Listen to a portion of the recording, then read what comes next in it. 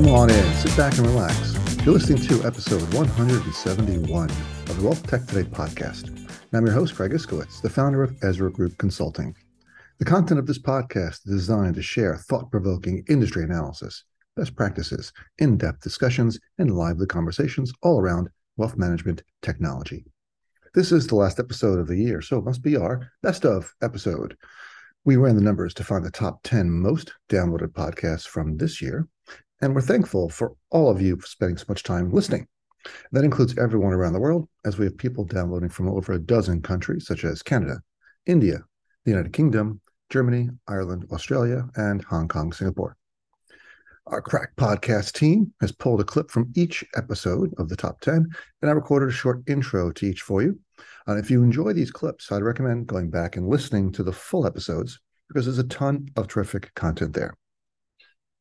If you are an executive at an enterprise wealth management firm and you're having issues with one of your software platforms, then you need to call Ezra Group. Our consulting team has decades of experience with all aspects of wealth management technology, data, and operations. Whether you're looking to optimize an existing system, revamp it, integrate it, or replace it entirely, Ezra Group is the first call you should make. We help firms exactly like yours make the right decisions regarding their technology for smooth front to back office operations. Go to EzraGroupLLC.com for more information. I'm going to squeeze in a quick housekeeping note before we start. Be sure to subscribe to Wealth Tech Today wherever you listen to podcasts so you don't miss future episodes.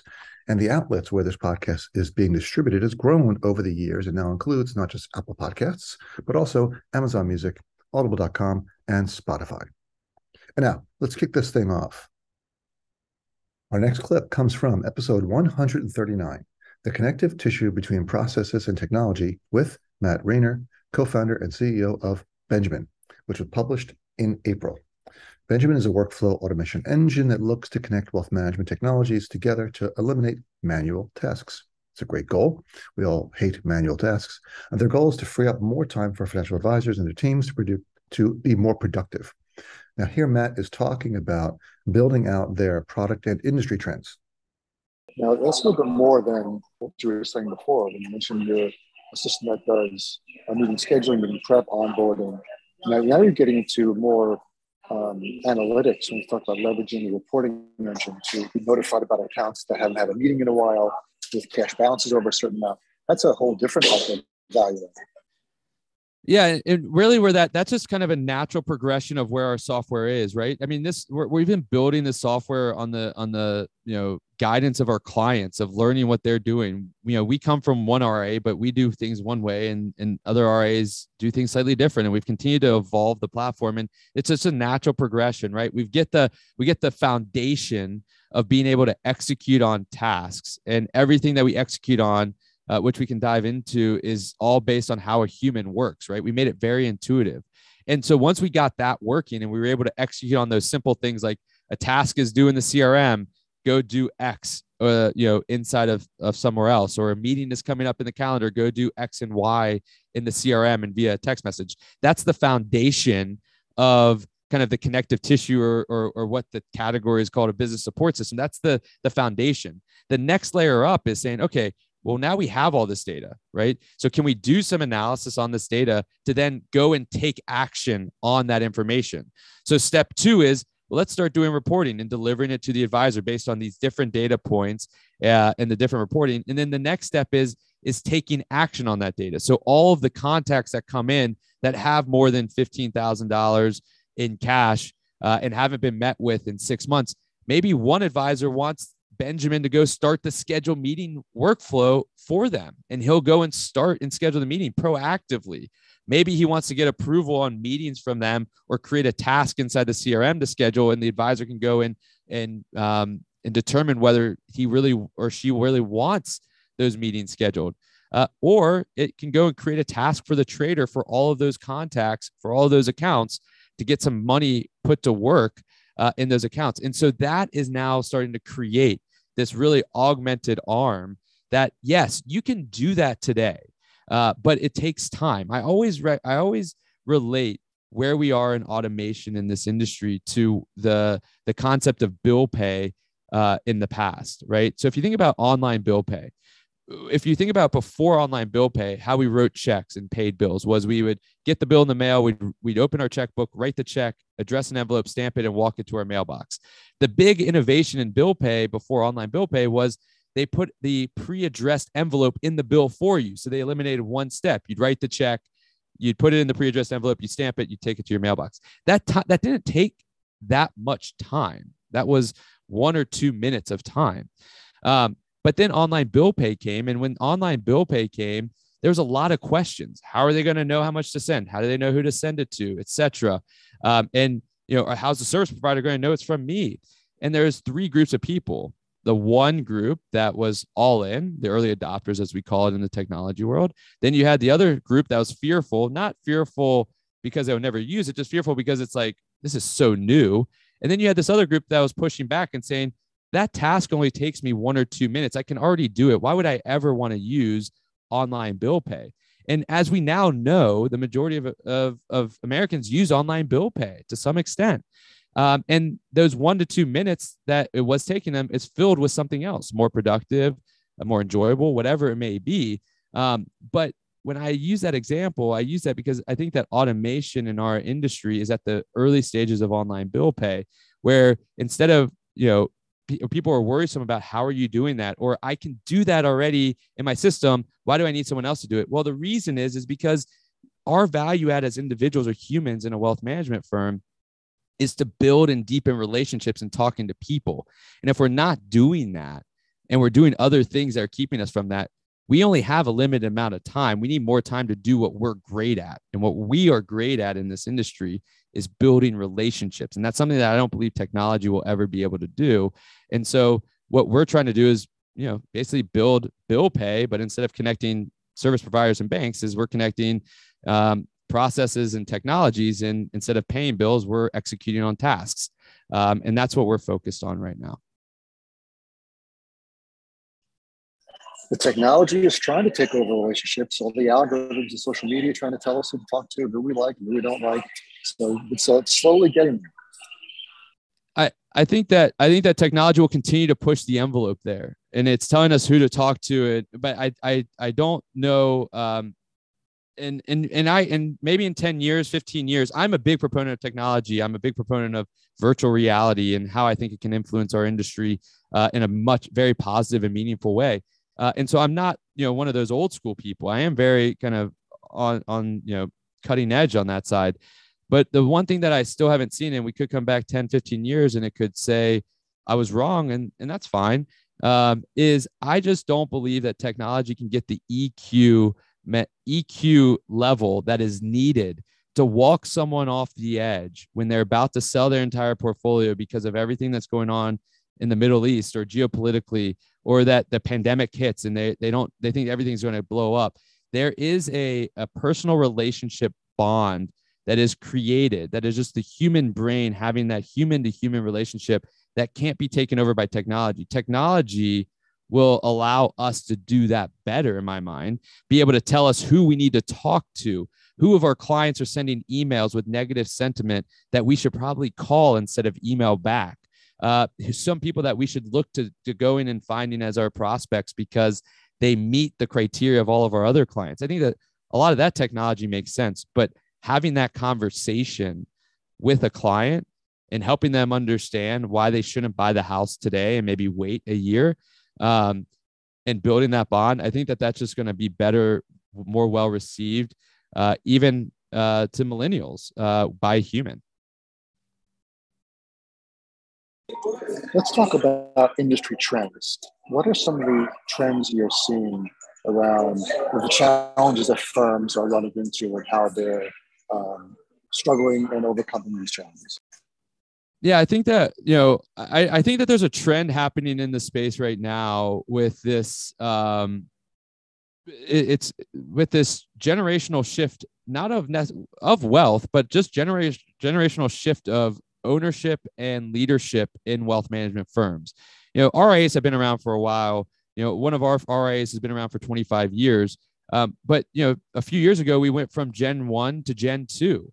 And how Gen 1 built the firm is very different than how Gen 2 does. And Gen 1 came in as an entrepreneur sales individual to help grow the firm because they were going from nothing to try to make something. And they made something. And along the way, they wore a ton of different hats. And they were basically the advisor, the operations, the compliance, the front desk person, everybody. And that's just the way it was. And nothing was documented. Nothing was kind of put into place. And that is different. And they were kind of the rainmaker. But now they brought up this whole Gen 2 that was basically just servicing everything that they were bringing in. And that's a challenge because now what's happening is you're going from Gen 1, who is the rainmaker, who had the entrepreneurial mindset of growing the firm that way, to Gen 2, which was the servicer. But now the servicer has to become a rainmaker. And you have to figure out how to continue to instill the same client experience and the same processes. And these firms are struggling with creating processes and documenting them so that they can create, I always think back to the book, The E-Myth Revisited, right? The franchise model, basically the ability to plug and play people in that do it the same way every time so that client experience is consistent. And we are on the, about to see a huge shift in generational wealth, which, yes, everybody talks about, well, now you're going to have to serve millennials. But the thing that they're not talking about is that there's going to be more people with wealth than there are today, right? You think about a family that you're serving today as a wealth manager that has $3 million. If they have 2 kids, now that goes from a relationship that's 1 for $3 million to 2 families that have 2 different needs and demands that each have $1.5 million. And your revenue hasn't changed, but now you need to serve more people. And that becomes a challenge. And so in order for us to be able to serve more families, we have to become more operationally efficient. And to get more operationally efficient, we have to have documented processes and standardizations. And we're also going to have automation.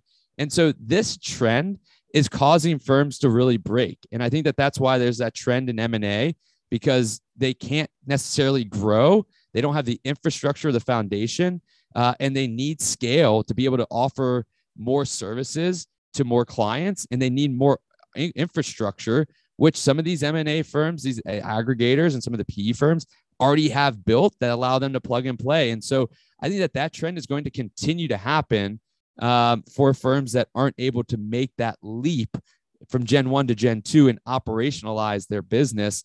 And I think that trend, I talked to a lot of private equity people as well. And I think it's still very early because people are going to start to see the strain that it puts on their people and somewhat of the stagnation in their growth because they're struggling to keep the consistent client experience without that infrastructure and that the loss of that entrepreneur who was the rainmaker.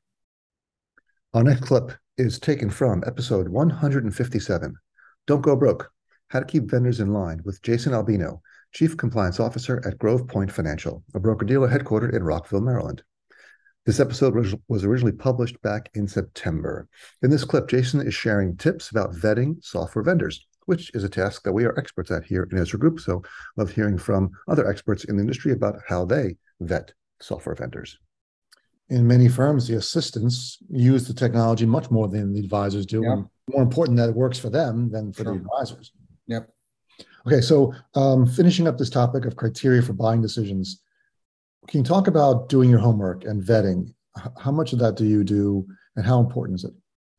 Yeah, it's critically important, right? So again, it's not a committee approach, right? It's not death by committee, but we do have a part of the process is sort of getting that committee, getting everything out on the table. So that in that committee is where all of that vetting happens, right? You gather information on what vendors are out there and whether or not there are 2 vendors out there or 100 vendors out there.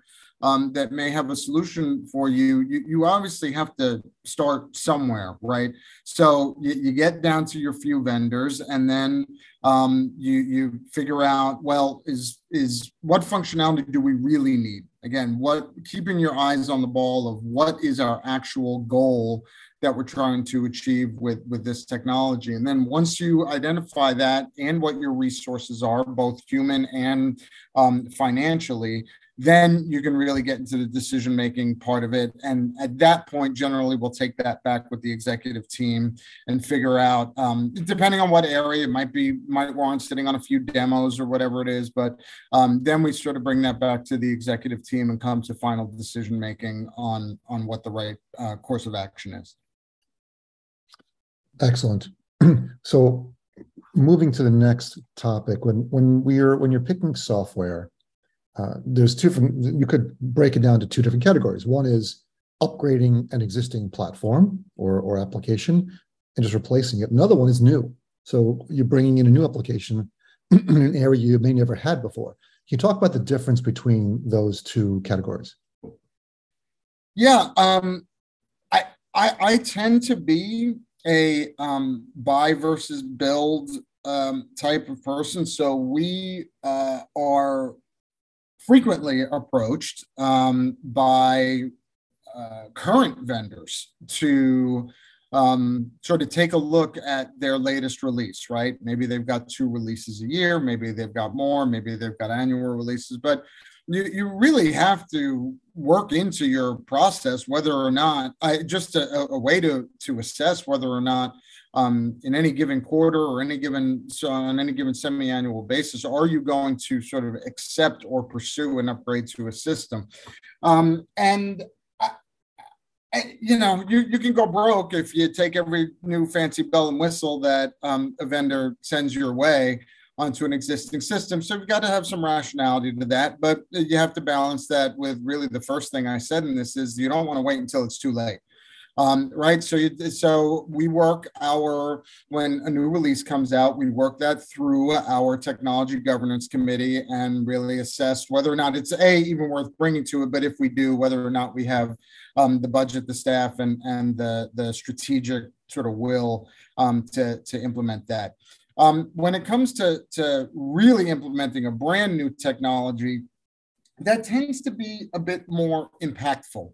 Right. There are training needs that come out of that sort of thing because no one's familiar with the system. There may be large upfront costs where even though there may be a lot of work in an upgrade, generally they're not going to be as expensive to do as it will be to really just install a system from scratch. A new system is an unknown entity, right? You might decide that this is the best thing since sliced bread. And then when it comes to actual, getting it in the door and getting it launched, it doesn't do all the things that you wanted. So you have to ask all the right questions with new technology, questions that a lot of times with existing technology or upgrades are generally already answered. And I think it's really riskier to implement new technology because, again, it's an unknown quantity and there are some surprises that can come out of it that generally you're not going to see with an upgrade. Yeah, we've upgraded. We have a system through a vendor called FIS, our sort of supervision system, and we do a lot of compliance work using that system as well. It's very data intensive, and we ask it to do some pretty big lifts, and there's a lot of work that goes into it. But we just are in the middle of an enhancement right now. Technically, it's just an enhancement, but we hadn't upgraded it for 5 or 6 years. And so it's a major enhancement that's a 6 to 9 month project. So there's still maybe a lot of work with an enhancement, but I still generally see it as a little less risk because at least you know what you're dealing with as opposed to really bringing on a completely new technology. Our next clip comes from episode 129, Garbage In, Garbage Out. Get Your Data in Good Order with John Makiewicz, Advizon, and was published back in February. In this clip, John talks about the difficulties in consolidating data from multiple systems, especially when one or more are installed locally. I was definitely surprised to hear how many firms still have locally installed software. It makes it much more complicated. Also, John talks about some best practices around data when you're moving data between different systems and some tips for migrating it. So very useful information. Take a listen. So back to best practices. You mentioned checking your data is in good order, giving a very complex example, and consolidating from multiple systems. What about saving data locally? Is there any recommendations you have around that? Yeah, so your legacy systems. I mean, there's still a ton of firms using Portfolio Center as an example. That's a local install. There's some other legacy systems out there. Everything's cloud-based now, so there's really two best practices. One, on the front end, any potential engagement, ask about what does your offboarding file look like. We've all got multi-year contracts at this point. I want to leave in 3 years. What do you provide me on the back end? I'd ask that question. I'd get the answer in writing. Make sure that you have everything buttoned up there and you understand the implications. You usually when you're shopping 2 or 3 different providers. Ask them all the same question. Get the answer. See who will explain it to you in detail. Because we all have the same challenge when migrating. A vendor A produces an offboarding file. The new vendor B, they have to figure out how to work with it. Vendor A is not going to help them. So standard offboarding file, it needs to be translated into the new system. You need to be able to get the full history and you need to have a smooth process. So understanding what that looks like on the back end is important.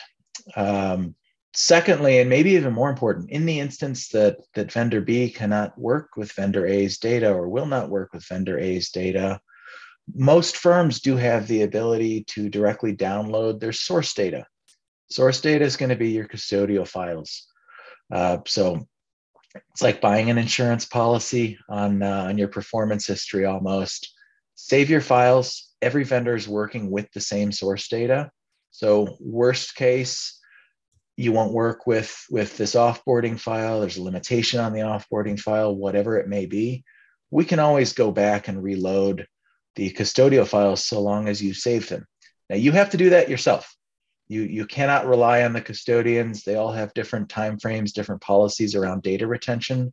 So I would just say set up an automated process, save the files locally. You don't need to do anything with them, but in the event you need them, you have them. It's also really important that there are no gaps in that data. So the process needs to be daily, and you need to have an appropriate check in place, however frequently, to ensure that there's no disruptions. You can usually go back at least a few weeks or a few months to grab historical data, but you could be cut off at some point. So it's just important to make sure you don't have any gaps in the data, or else you have an issue.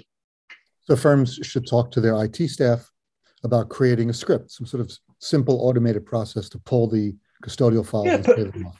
Potentially the IT staff needs to be involved. Depending on the custodian, it could be just a few clicks to set up the automated daily download process and just map it to a particular folder. Doesn't have to be overly complex. And nowadays, with even our cloud storage is so cheap, everyone with the OneDrive and Dropbox, I know OneDrive gives out 1 terabyte free for every user. So that's more than enough space. They do. These are not huge file sets, and storage is free or cheap. And just from a best practices perspective, it's something that I recommend all the time. Excellent. And as you mentioned, you don't want to wait because each custodian has different time frames that they allow you to go back. Whereas Schwab might be 2 years, Fidelity might only be 90 days. So if you forget and you're past 90 days, you're not going to be able to get those files. Correct. So it's always a good idea. I don't know that any approach is right or wrong on the custodial end, but the firms should take responsibility for their own data there. Direct business is another one. DST. I'd say most firms have DST in place. And for that data, they don't have any history that they save. You start it up and connect the sources into DST, and you need to start saving that. So save you DST files as well. Any source data that you want to get into a system potentially in the future, make sure that you have the source data. So with Advizon and all our contemporaries, we're all doing the data management for our users.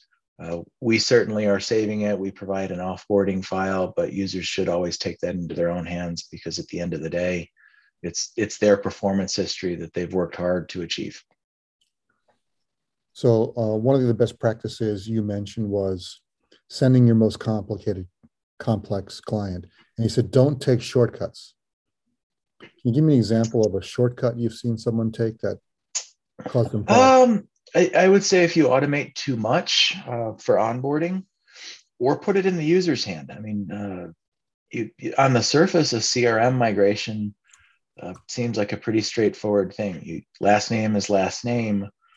Having done our migration of our sales and marketing database myself, I know that there's a lot more involved there. There's customizations. So leave yourself enough time to get that done. I don't think these things can be fully automated. So that's why our team on the front end of these, we ask, give us something that you think is going to cause an issue. Let us look into it and address it appropriately on the front end, rather than try to pass off the project as delivered and then spend time going back and forth when you're expecting to be using the system. So the automation is a double-edged sword. That's for sure. Yeah, we've seen that as well. I'd like to take a break from this episode to talk about one of our sponsors, the Invest in Others Foundation. The Invest in Others Foundation is a charitable foundation that helps charities which are supported by financial advisors.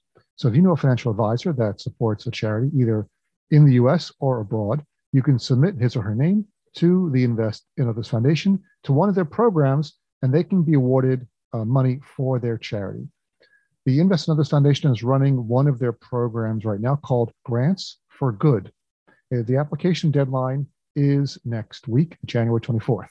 So please submit your financial advisor, as you know, for this grant. I think they're awarding up to $100,000 in grants to a number of charities. So any person who works in the financial services ecosystem is eligible to apply on behalf of a nonprofit. Applications must be active, currently volunteering with the nonprofit, and you just fill out the form online, and you get a chance to get some money for these nonprofits. I've been honored to be a judge in some of these programs, and it's really tough. We have to look at 10 different charities and decide, and their advisors who help them, and decide which ones to get the money. It's really hard. So the more money that you donate to Invest in Others, the more of these grants we can give. It makes it easier for us to pick, because we'll have more money to spread around. So please go to the Invest in Others Foundation, investinothers.org on the web. You can learn more about them. Thanks. Another best practice you had mentioned earlier was contract terms. Know your contract terms. Why is that important? A few things. One is you could see an auto renewal of a contract. We don't do that in most cases. I think a heads up is appropriate on a contract renewal. If you're going to hold someone to a contract, give them a heads up if they do want to make a change.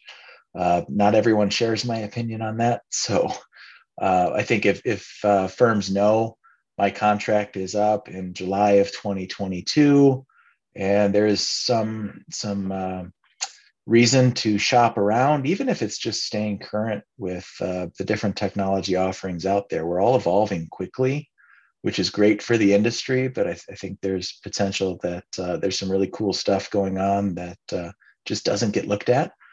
So if you know your contract terms, you can say, I'm every year, I'm going to take a look 6 months out for my contract renewal, 12 months out for my contract renewal. That way, if I do want to make a change, I have time to evaluate. Vendor has time to do their migration process. Those could vary on how long they take. So you leave some time there. And then you have a really smooth process, comfortable, no fire drill in getting the new system implemented. So all starts with knowing the contract. What you asked about horror stories earlier. my contract is up in four months, and I have to give a 90-day notice to my current vendor. If that need is urgent and not an option, you do end up working on compressed time frame and have a bit of a fire drill to get things implemented. So it's pretty easily avoidable if you know your contract terms. You don't want to do that. Trust me. We've seen enough conversions of firms of all different sizes. We've been through it, and you do what you can to accommodate, but sometimes you just can't in a 1 month time frame get everybody's data moved over. What we found is even with the largest broker dealers, they underestimate the complexity and the amount of time it takes for conversion. It always costs more than they think, and it always takes longer than they think, and they always cut it too close.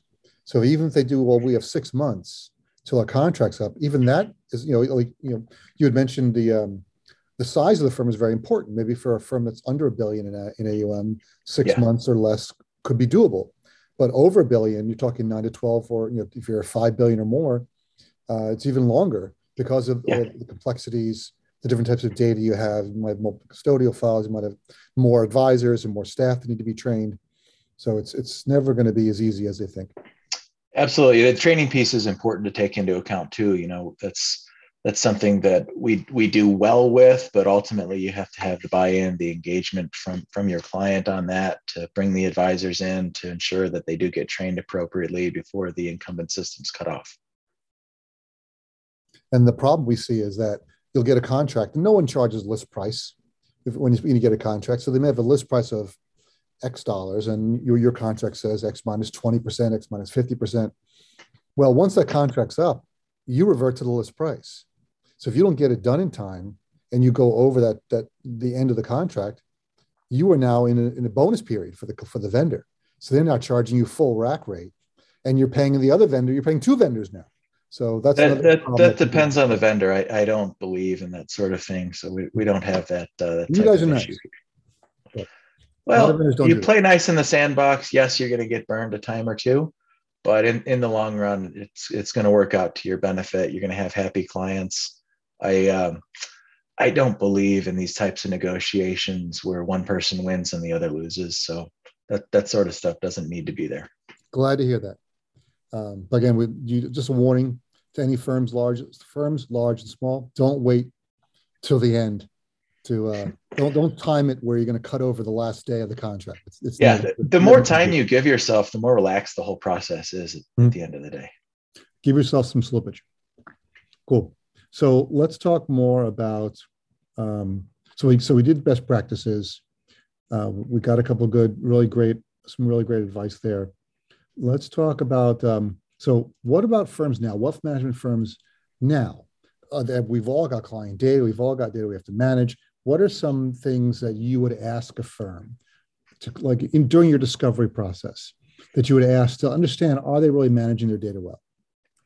Yeah, really 3 things. Our sales team, I think we average 13, 14 years of experience. So some of this can just kind of be, based on experience, some of the things that we hear in the evaluation phase. Once we move it into our client onboarding team, they have also been doing this for a long time. So they ask more direct questions, of course. So it is going to be a very straightforward, have you been diligently reconciling your custodial data into your reporting system? Yes or no? Secondly, CRM, like I said earlier, they usually are going to have a good idea if they have some sort of outstanding cleanup project that maybe they've put off. And the bigger thing when we look at these migrations that we'll ask is, have you migrated systems previously? Who handled it? How did they handle it? We have a good idea on others' processes if it kind of aligns with how we see things. So we can try to get out in front of any potential issues that we would see upon delivery, just knowing, did you migrate? Who handled it? Did you do it yourself? Did you have a consultant working on it? Was it staff? Are they still on board? Did the vendor do most of it? And then, none of these projects are perfect. is an important thing to remember. So while they can be very smooth, if you give yourself enough time and really know what you're getting into, a good question to ask is, you've migrated, okay, what problems were surfaced? And that'll help us dig in on the front end of this. Again, these kind of kickoff calls on these projects go a long way to making sure that the experience is a good one for a new client. Why do you ask that question? Have you migrated a system in the past? Why is that important? Different vendors handle things differently. We've seen some, the automations I talked about earlier, those have been in play. Some systems going from vendor A to vendor B. It was a brand new project for vendor B. And maybe they handle it better now, but 5 years ago it was brand new to them. So we have a pretty good sense of where things stood at any given point in time. So some of those questions can help us just, maybe we need to pull a different report to validate the data, as an example, than we might on a standard migration. So we get into a lot of specific situations there. Just again, we want to provide a smooth experience and ensure that the data is clean on the other side. So when you asked them about migrating systems, and you said, "Did you do it yourself, or was it a consultant?" Why does that matter, whether they did it themselves or they outsourced it? Yeah, it's a great question. So a consultant, typically, you're a consultant. You get paid for this sort of thing. I don't know if you're doing data migrations or not. Don't badmouth consultants, man. Know your audience. I'm promoting consultants is what I'm doing. Read the room. It's not a bad thing to have someone with the data expertise working on your behalf. Advisors are doing relationship management, portfolio management. Many of them are managing their business, managing staff. So the ins and outs of data, if you can involve an expert, huge plus. So big plug for consultants working on this stuff to ensure a good process. If they did it themselves, it's not necessarily a bad thing, because that's, consultants not going to know their client base as well as they do. So those duplicates, the example with my family, advisor's going to know that off the top of their head. You're going to need to ask. So pluses and minuses to it. I think we do get a good sense of those that are really tech savvy and those that aren't, and that's okay. We're here to help. But people that are really tech savvy, it is probably going to be a smoother migration process if they handled everything on their own. That all makes sense. Working with many other vendors, as you guys do you have any advice for other vendors that would help reduce complexity, increase the consistency of data, and lower the overall cost of managing client data? Yeah, really three things I would point to there. One is go above and beyond where you can. Do it on the front end. It's going to serve you well in the long run.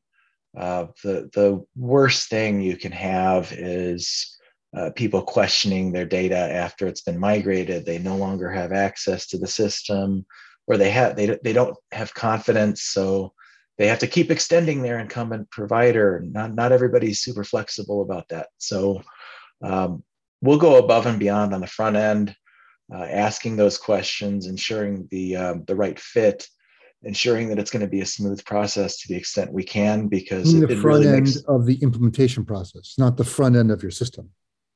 Correct. It starts with evaluation, not just implementation. So asking good questions during the sales process is a starting point.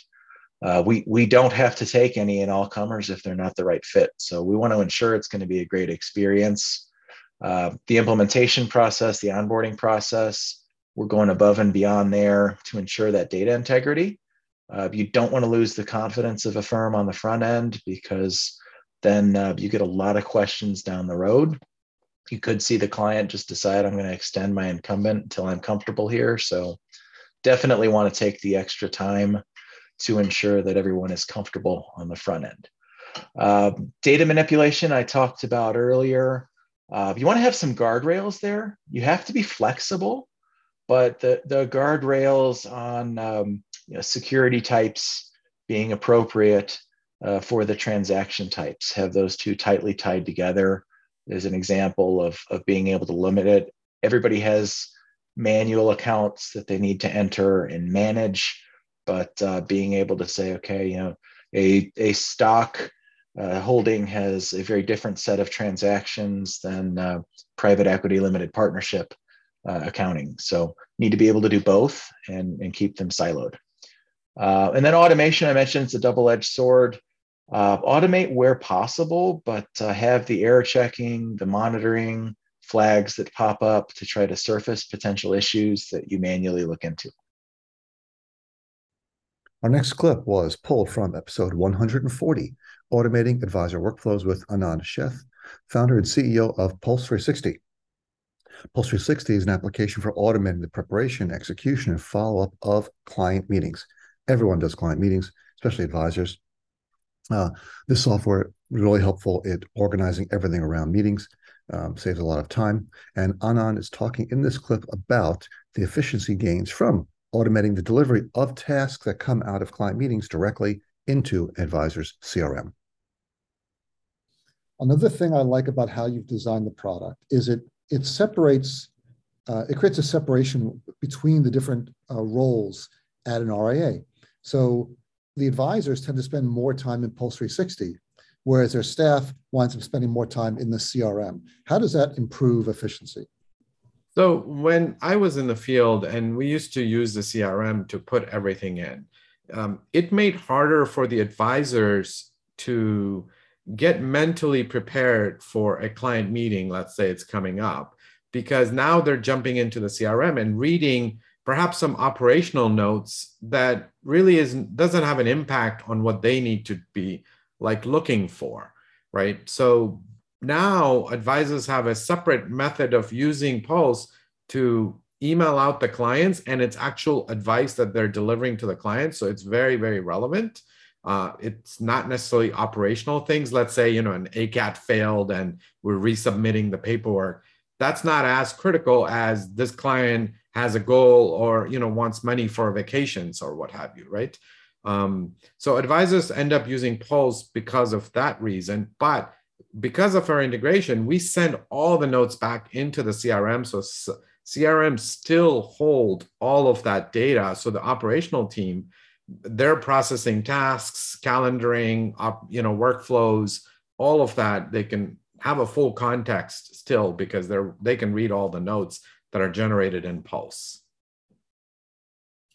Exactly. So it gives everyone access to everything, but it's just so much easier to generate that information in Pulse and send it to the CRM rather than vice versa. Yeah. How does so another thing I wanted to mention was you have a content library, a collections library, you call it, of all these auto-created agendas for meetings. Can you talk about that and how that is going to benefit advisors who are using Pulse 360? Yeah, so I know advisors, I've worked with them for 2 decades now. I was myself one. We always want to write things our own way, right? However, when you take a step back and look at the world of financial advice, I like to use the analysis of a soup. The soup can have various different ingredients, but if we're all making the same thing, we all have the same ingredients, right? We know about Roth conversions as a recommendations, life insurance, model changes, aggressive versus conservative. Our tool set of the ingredients is the same across all advisors. It's how we mix it together for every client. That's where it's different. So that was kind of the idea. It's like, look, our advice and recommendations, if we add it into the library and bring a content library up, that becomes an asset for the advisor. It can use the advisor's own way of saying things. And then the rest of the team can now start typing or using the existing content and just personalizing and customizing where you need to. I mean, looking at an example of a Roth conversion, I always say to advisors, how many different ways can you recommend a Roth conversion, right? Why are we typing that from scratch every time, right? That's just an enormous waste of time and mental energy that, hey, type it up once, get it just right, get the wording right, save it for posterity and reuse it across different clients and just change out what needs to change out. which is way better than saving a Word doc, because then you've got to go in, open it up, do a search and replace, make sure you did it all right. Whereas Pulse 360 builds it dynamically each time, and it's always correct. And you mentioned scalability, right? So this is a classic example of scalability right here. So when I was in the field, I would write these follow-ups, and then my advisor would come in and change it up.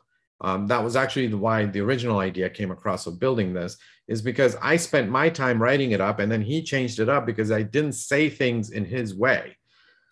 Well, now advisors can put their words in, and now you get scale, because you can now tell your team or junior folks to actually at least draft the first version of your follow-up email, and you don't have to spend there writing that. That's another version of a scale for your practice. Absolutely. Okay, so we're running out of time. I want to get one more question in. Another great use case for Pulse 360 is automating the annual client review. Can you talk about how it works and what's so great about it? Yeah, so, I understand the value that all the advisors are delivering to the clients. Advisors understand that. But clients, as I mentioned at the beginning of the show, tend to forget what we're doing. So what we have done is to say, look, if you're able to generate an annual summary for all the work that you've done throughout the year in less than 10 seconds, that would be hugely valuable for you as well as to your clients, that you can send them an email saying, hey, client, great working with you. Thanks for your trust. Here's everything that we've worked together to help, achieve whatever the different goals may be for them. So it's I think, a fundamental and a critical component for financial advisor practice. Naturally, it takes a year's worth of work that you do within Pulse to be able to generate that for you, right? But you could do it for any time frame. You can even go back through time if you needed to. That's how we've built the whole platform. That's the key I wanted to bring out, that it's going to pull all the data you need from many previous meetings into that client annual review automatically.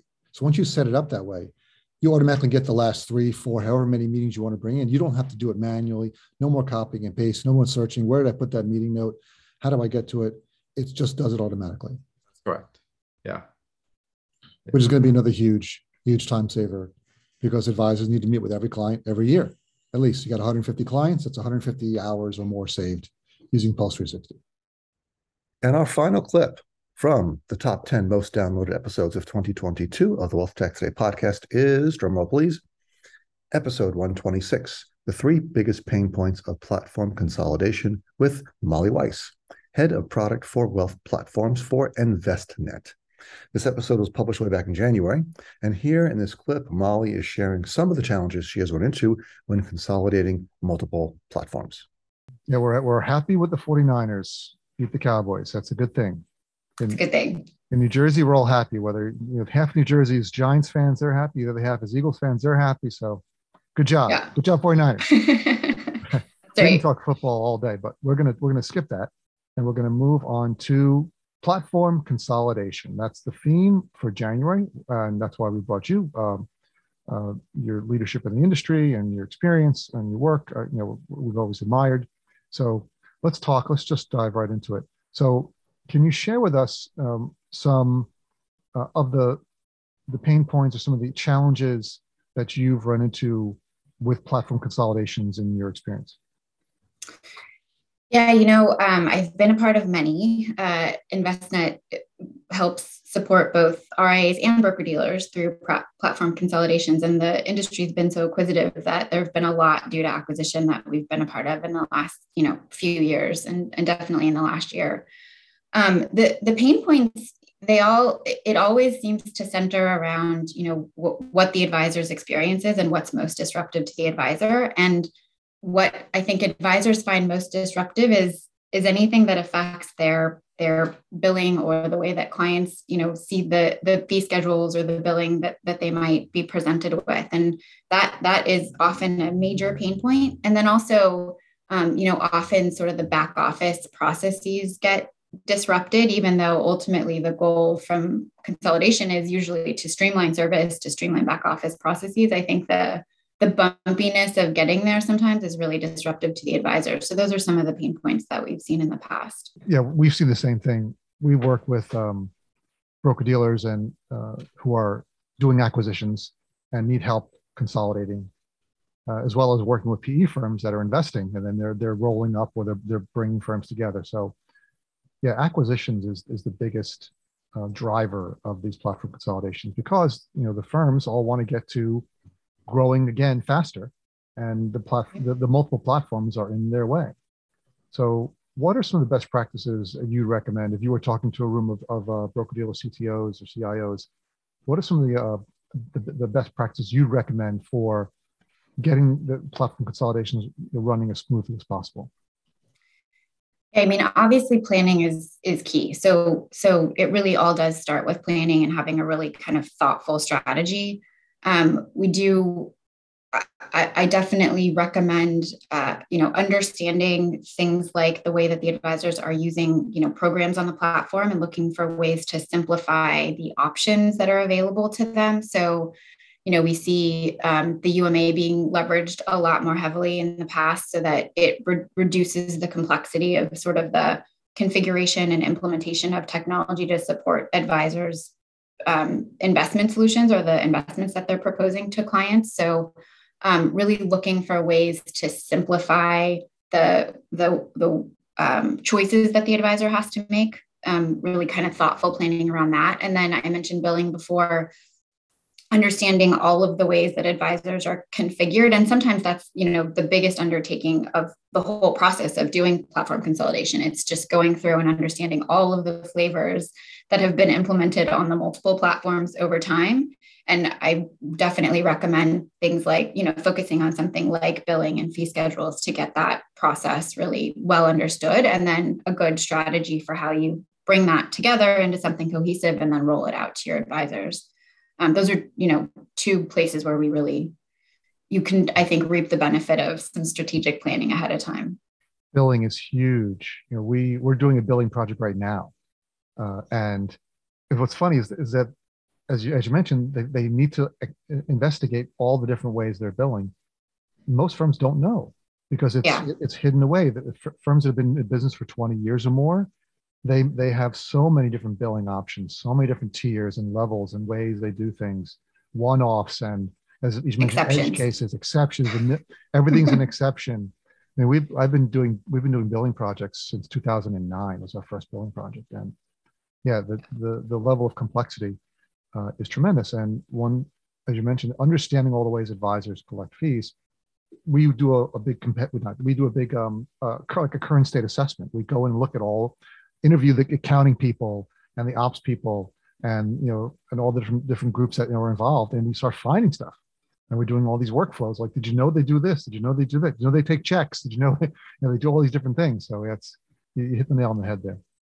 Yeah. And I think, so your comment there about interviewing advisors and understanding how they run their practices, I think that one can't be underestimated, because I just feel like so often, that there's an assumption about the way advisors are using technology to facilitate their client engagement or to run their practices. And we're not always right in the way that we're making those assumptions. And so spending time really understanding those practices. And we tend to group things based on how much AUM an advisor might have, or what their specific investment preferences are for clients. But I think ultimately it's really getting a better sense of how they're using platform technology to manage their business, so that you handle those edge cases and you create streamlined processes for that new consolidated platform that you're trying to roll out. And that's a wrap. You made it to the end of the episodes of 2022. Thank you for listening. Before I go, please go to EzraGroupLLC.com, scroll to the bottom of the homepage, and sign up for our newsletter. Once a month, you'll receive an email chock full of wealth management goodness, news, updates, tasks, all kinds of things. You will not be disappointed. Thanks for listening. See you all again next year.